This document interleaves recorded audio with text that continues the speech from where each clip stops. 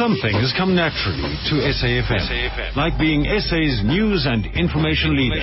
SAFM 104 to 107. Here on the Talk Shop on SAFM, I'm Naledi Molewa. We're talking corruption in the workplace, unethical behaviour as an instruction from a superior. And I'm in studio with Cynthia Schoeman, founder and MD of Ethics Monitor. Cynthia, good evening. Welcome back to the Talk Shop. Thank you. It's good to have you with us. A bit of background on Ethics Monitor? It's a business that has been set up really to support organizations, both public and private sector, embed ethics, make ethics a more effective part of the organization. Right. And now you talk about something that, starts the conversation. Ethics becoming a really big part of the organization. An ethical work environment. Yes. Right? And our discussion today, unethical behavior as an instruction. If you are in a very ethical environment, those sort of things don't take place. They really don't. You're absolutely right. And if for some peculiar reason it did, you'd feel quite comfortable within that organization to simply go to another superior and say, oh, wow, what's going on here? And you would feel safe to do so. Right. But unfortunately, that's not always the case in organizations. Yeah. Let's talk about, what happens when that is not the case. Because what a lot of South Africans may have experienced to understand about what we're talking about is that employee that's stuck in the middle, that's been told, they've gotten this instruction, it's an unethical instruction, yes. May feel cornered. Right? I do this, or I don't have a job, or I lose my promotion, or I don't get that salary increase. But that's what makes this such a difficult issue. Because, of course, the person being asked to do something unethical, they got it. They know it's wrong. But I've sat with people in workshops who've said, Cynthia, I've got children to support. They understand that there are repercussions.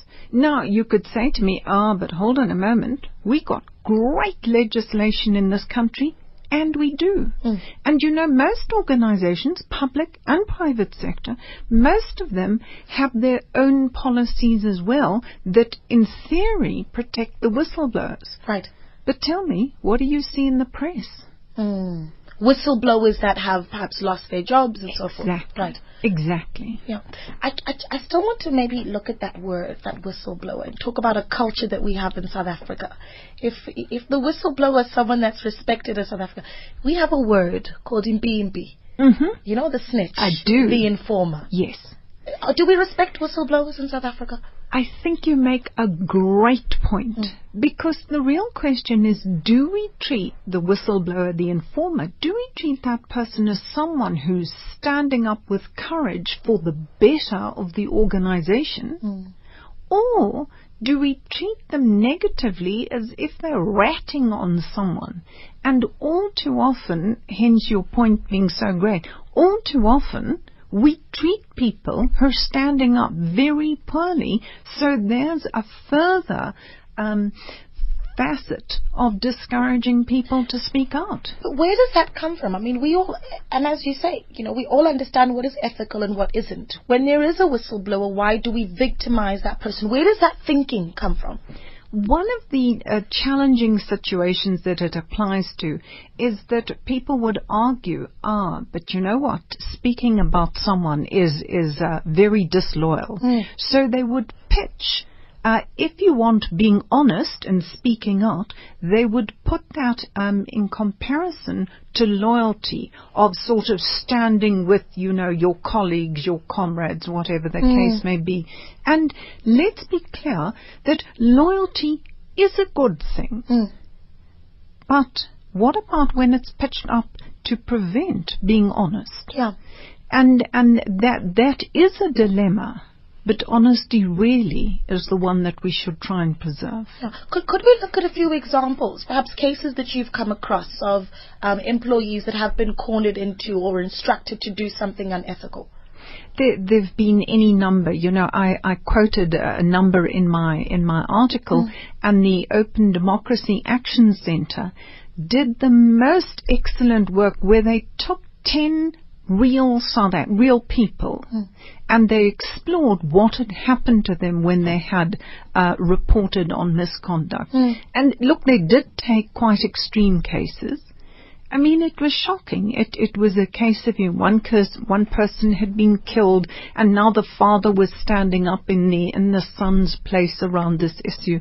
So I'm afraid it really listed very real examples, and this was the report done last year, very real examples of not simply a bit of subtle victimization, but very real repercussions. Yeah, is the enemy to ethical behavior really then loyalty, or is it more of a fear of what the repercussions are? And we'll look at some of the steps that an employee can take. Yes. But that fear is a constant theme throughout every single one of those avenues that one could explore. Exactly. Yeah. And of course, what eliminates that in an instant is if you have ethical leadership. If you look at your leadership and you say, you know what, this leadership would never tolerate this, then you're in a completely different space. Completely different. But we don't have the freedom to make those choices. I mean, one of the things you talk about in your article is the importance of choosing a job within a very ethical environment. But we have, this economy, high rates of unemployment. You can't exactly be picky. Exactly. Yeah. So when I really looked at this problem and I thought, okay, how do we deal with it? And let me stress, as you've recognized, but our listeners haven't read the article, this is a very tough problem. There's no one easy, perfect answer. But we can say, okay, as you raised, why don't you find a job in an organization that you know is ethical? Well, in a dream ideal situation, but for many people, you get a reasonable job, you take it, and deal with what happens there afterwards. Yeah, it's a desperate situation. I'm going to take a few calls with questions or comments on our discussion. I'm chatting to Cynthia Schoeman, founder and MD of the Ethics Monitor. It's an organization that promotes the proactive management of workplace ethics. So the number to call, 0891 104 207, or send us an SMS to 34701. Let's understand who's gaining what and when and how. I, the employee, perhaps as an example, have been instructed to do something unethical. Is there a benefit for me? Again, an important distinction here, because if we take the classic situation where an employee is committing misconduct on their own accord, then in general we would understand that they'd be committing that misconduct for some sort of benefit. Maybe they want to give their cousin a job or their I don't know, uncle the tender, or whatever the case may be. But when it's an instruction from your boss, actually there's no benefit in it for you at all. There's only downside. Because if the misconduct is exposed, who's likely to get the blame? And who is likely to get the blame? I think, as in many cases, it is going to be the more junior employee. It's not going to be the more senior boss. Yeah. That's sad. So I mean, it's a really, catch-22 situation. There's no benefit in committing the misconduct for the employee, and there's a very real downside. But it takes huge courage and very real recognition of repercussions to say no. It does take courage if I then decide to go ahead and follow this and obey this instruction, this unethical instruction, and it is later then uncovered. Can I then say, oh no, I was just doing what I was told to do? Well, in law, it goes back, in fact, to post-Second World War. That was an issue that was looked at in terms of international law, of whether just obeying orders is a valid defense. And in general, the law stands that it is not a valid defense. Now, that it is a real situation is not in question, but the law in general doesn't recognize it as a valid defense. My goodness. Yeah, you're still complicit in the misconduct, knowingly complicit.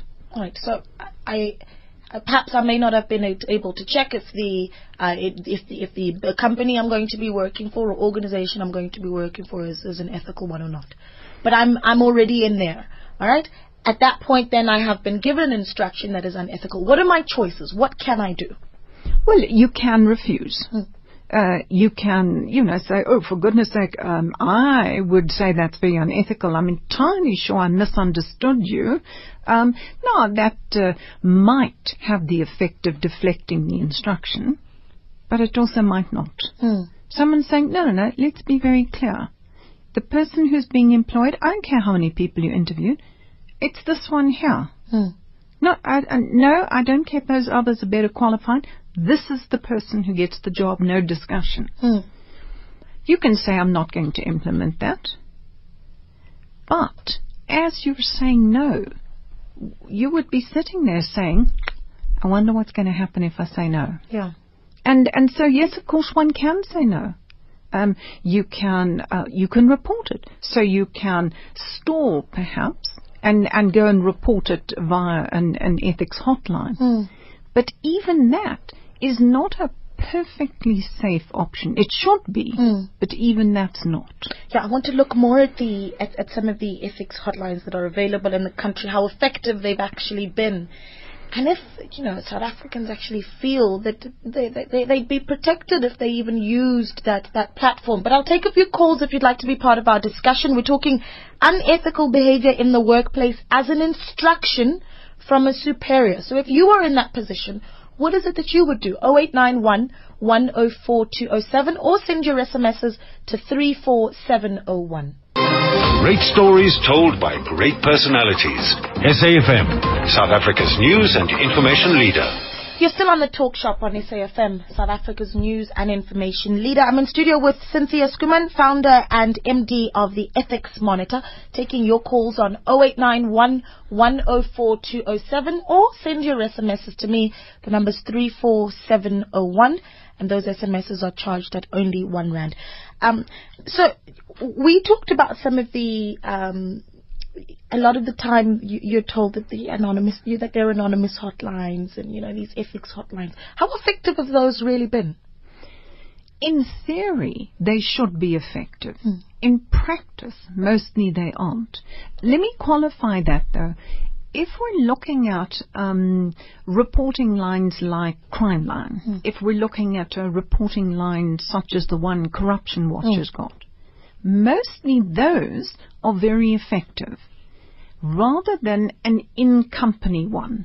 Now, you would say, but why is there this distinction? And the distinction literally rests on the distance between the person who's reporting and the person whom they're reporting about. So if you're phoning Crime Line to report about some traffic officer who tried to secure a bribe from you, you're not going into the office. You're never going to have to interact with that traffic officer again.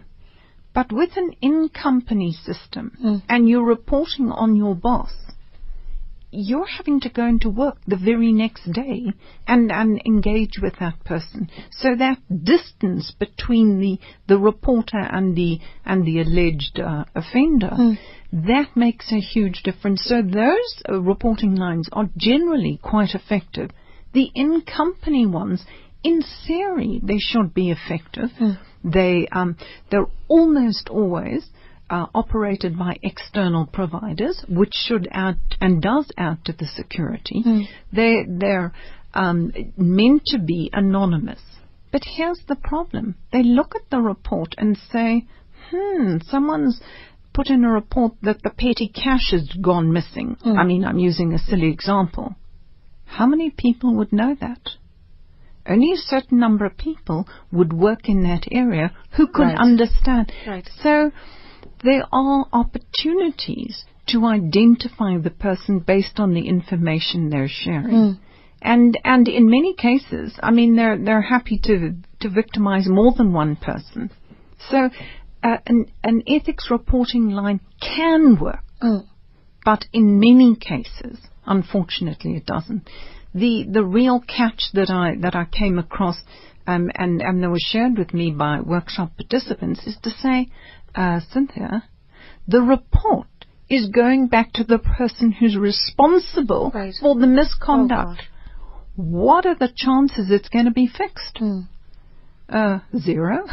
Now you're just an informer. Exactly. Yeah. Exactly. Well, let's take. Okay, we had Lesha on the line from Lichtenburg. Lesha, call back 0891 104 207. Again, that number 0891 104 207. What are my other options? Now, I could say no. I could report the incident. But one of the things that you talk about, which I find quite interesting in the article, and I think that's something you have to do right from the beginning, right, is to set yourself up as someone of, high ethical standards. I think it's a fabulous defense. I'm saying that you can literally use ethics as a deterrent to this sort of problem. But you're quite right. It does mean that when you enter the organization, you're really very clear about that's not what I do. That your whole, let me call it your personal brand, is ethical. That someone says, well, you know what, don't ask no lady. She'll push back. She'll say no. I promise you she'll make a big stink about this. And so I think that is a very sound defense, but it's not foolproof. Because, and I wish it were, because the person who might want you to, I don't know, commit whatever misconduct is within your range of duties might not even know you. They're simply asking whether it's the HR manager in terms of that appointment. So they might not know you, and hence they might not know your reputation. Internally, among the people you're working with, in general, it is a good defense. And a sound brand to have. I take the point of saying that using ethics as a deterrent, if we take it a step further, when we stand together, when you and I are almost, if you want, informally part of the ethics club, we're part of the ethics champions, but quite informally. Do you know what? If someone did try and really mistreat you, I'd be standing right next to you. Right. And I'm saying that in many cases, I'm not quite advocating that we form a little ethics gang in the organization, but it's not a bad idea. I'm saying in South Africa, we have so successfully stood up and offered a united voice for things that were wrong. Right. Why don't we stand together to maintain things being right? Right. And I want to talk about how we do that. I mean, how we portray that brand that, Cynthia is of high ethics. She's not going to do what you ask her to do, especially if it's unethical. How you start developing that brand for yourself in the office. Let's hear first from Lesha in Lichtenburg. Lesha, good evening. Good evening, my dears. Yes, thanks for calling. Wonderful. I would just say, as my ethical announcement would be that I respect and honor you as persons with integrity, and that the code of ethics is applied for medical profession, where everybody that takes the oath at graduation must take the oath to save lives and dedicate themselves to humanity. And it is a very inborn, I would say, upbringing of a young person with a set of values. Paternal, and you get patriarchal and matriarchal society. So you got to have those parental instincts in order to nurture and to love and to preserve life. And then you've got the code of ethics, a disciplinary code, which is used in industry. You get a letter of appointment as well as a disciplinary code, and you get 3 warnings on the rock bottom line of every event that recurs that is negative to the company, and then you're out. Okay, let's just stay on the line. I think Cynthia has a question for you, Paz. Yes. No, I was going to say that, having a code of ethics, whether it is something as specific as in the medical industry or having a code of ethics in an organization, having the disciplinary policy which follows the law, that is all good and well.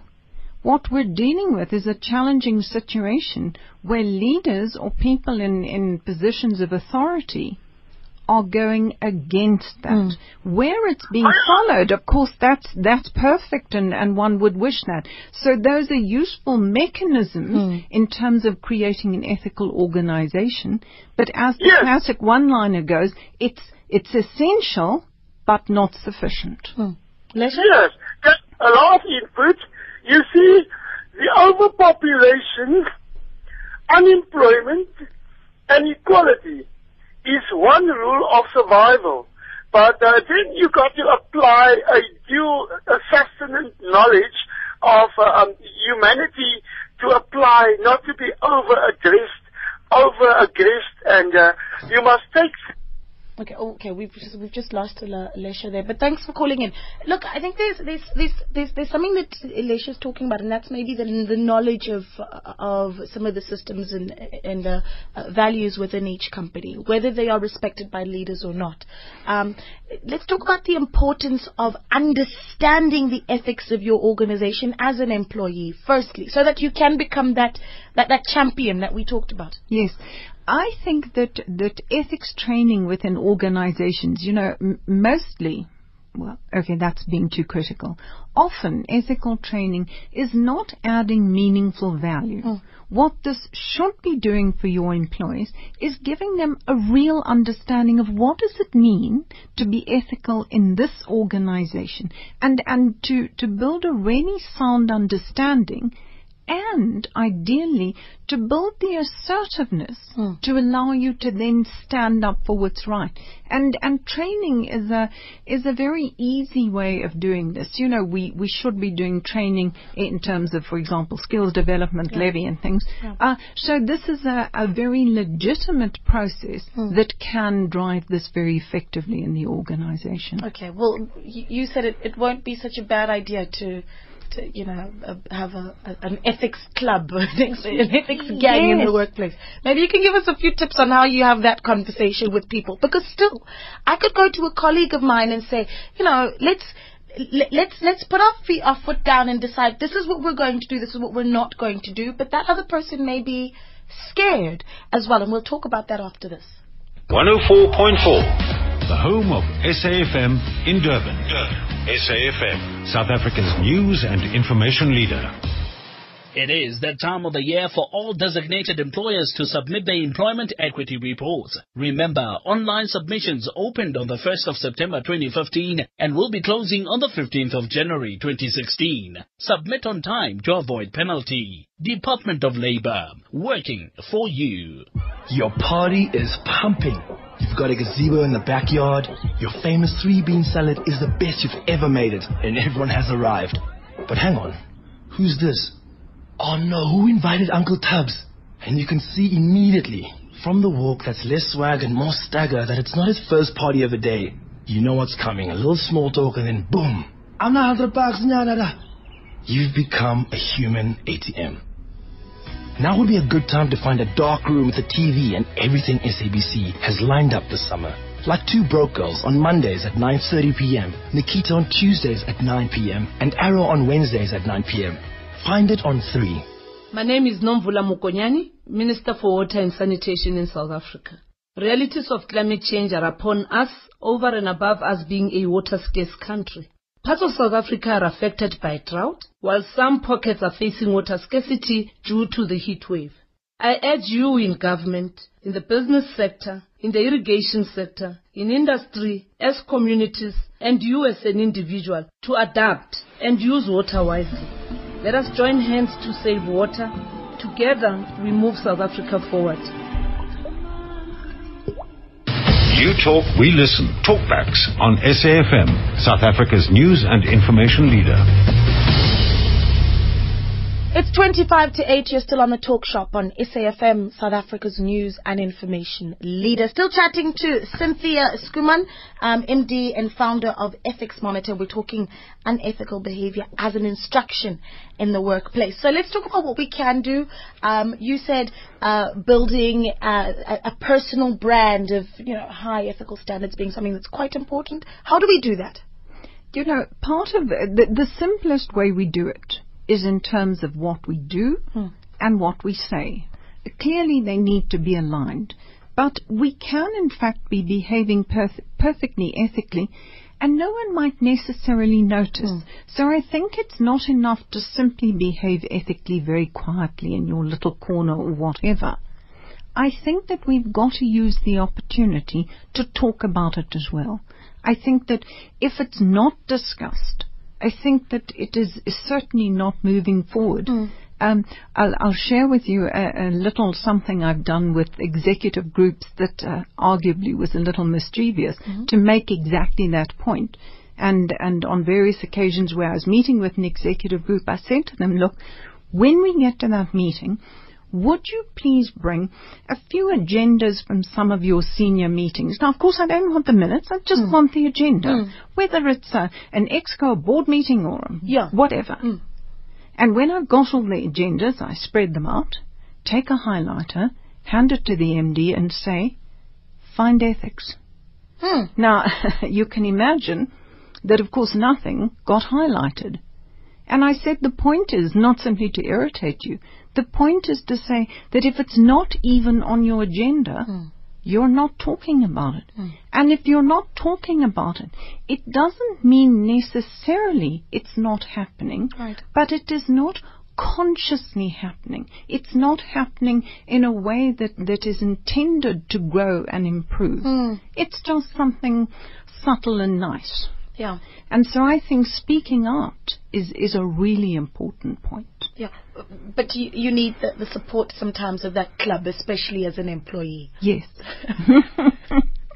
It's such a funny idea. Yes. You know, this group of employees deciding that we're going to, stick together and be the ethical gang. Yes. I mean, look, more formally, we would appoint ethics champions within the organization. But, let's assume, the organization has sent, 3, 4, however many 100 people on an ethics program. I always say, look around you. Here are the people who will support you. These are the people you should stay in touch with. Right. And you've got an incredible support base right here across the whole organization. So it's really leveraging the fact that it is very tough to stand up against a boss who's demanding you do something unethical.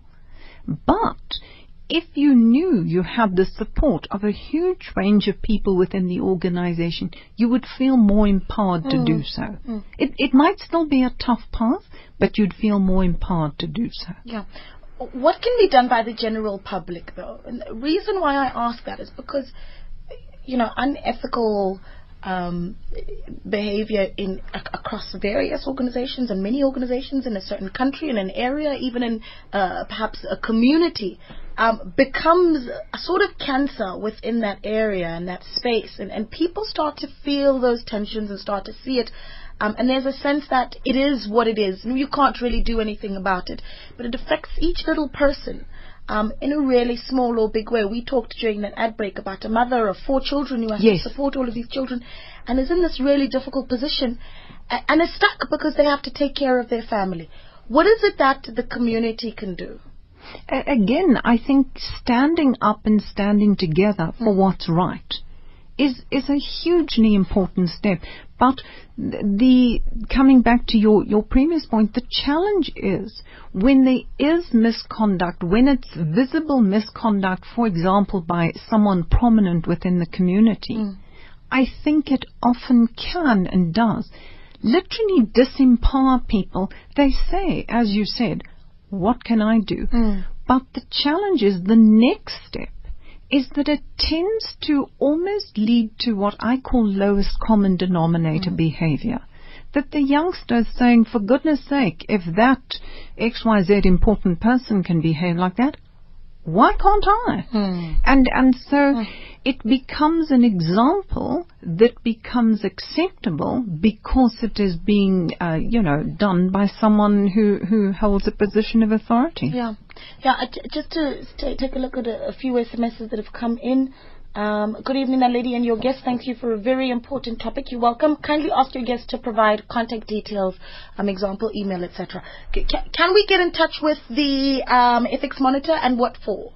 Well, we've got a very good website, www.ethicsmonitor.co.za, and there's a huge amount of information on there, including the article that prompted this interview.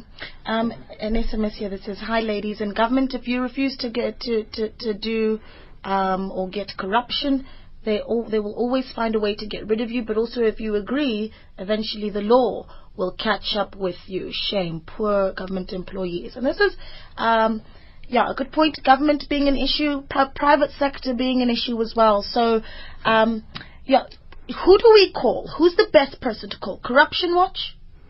It depends on the issue. As I say, within public sector, there is a national anti-corruption line. My understanding is that this does filter back to the source of the problem. And then, if it lands up with the person who caused the problem in the first place, please let's understand the problem's not going anywhere. They're going to find someone to blame. So I think sometimes the external ones, I do think Corruption Watch does very good work, and I certainly think that they can be counted on to take an issue seriously. All right. Well, give us the email address for the ethics, or the website again for the Ethics Monitor. It's www.ethicsmonitor.co.za. Very easy. ethicsmonitor.co.za. Cynthia, always a pleasure. Thank you so much. You're welcome. All right.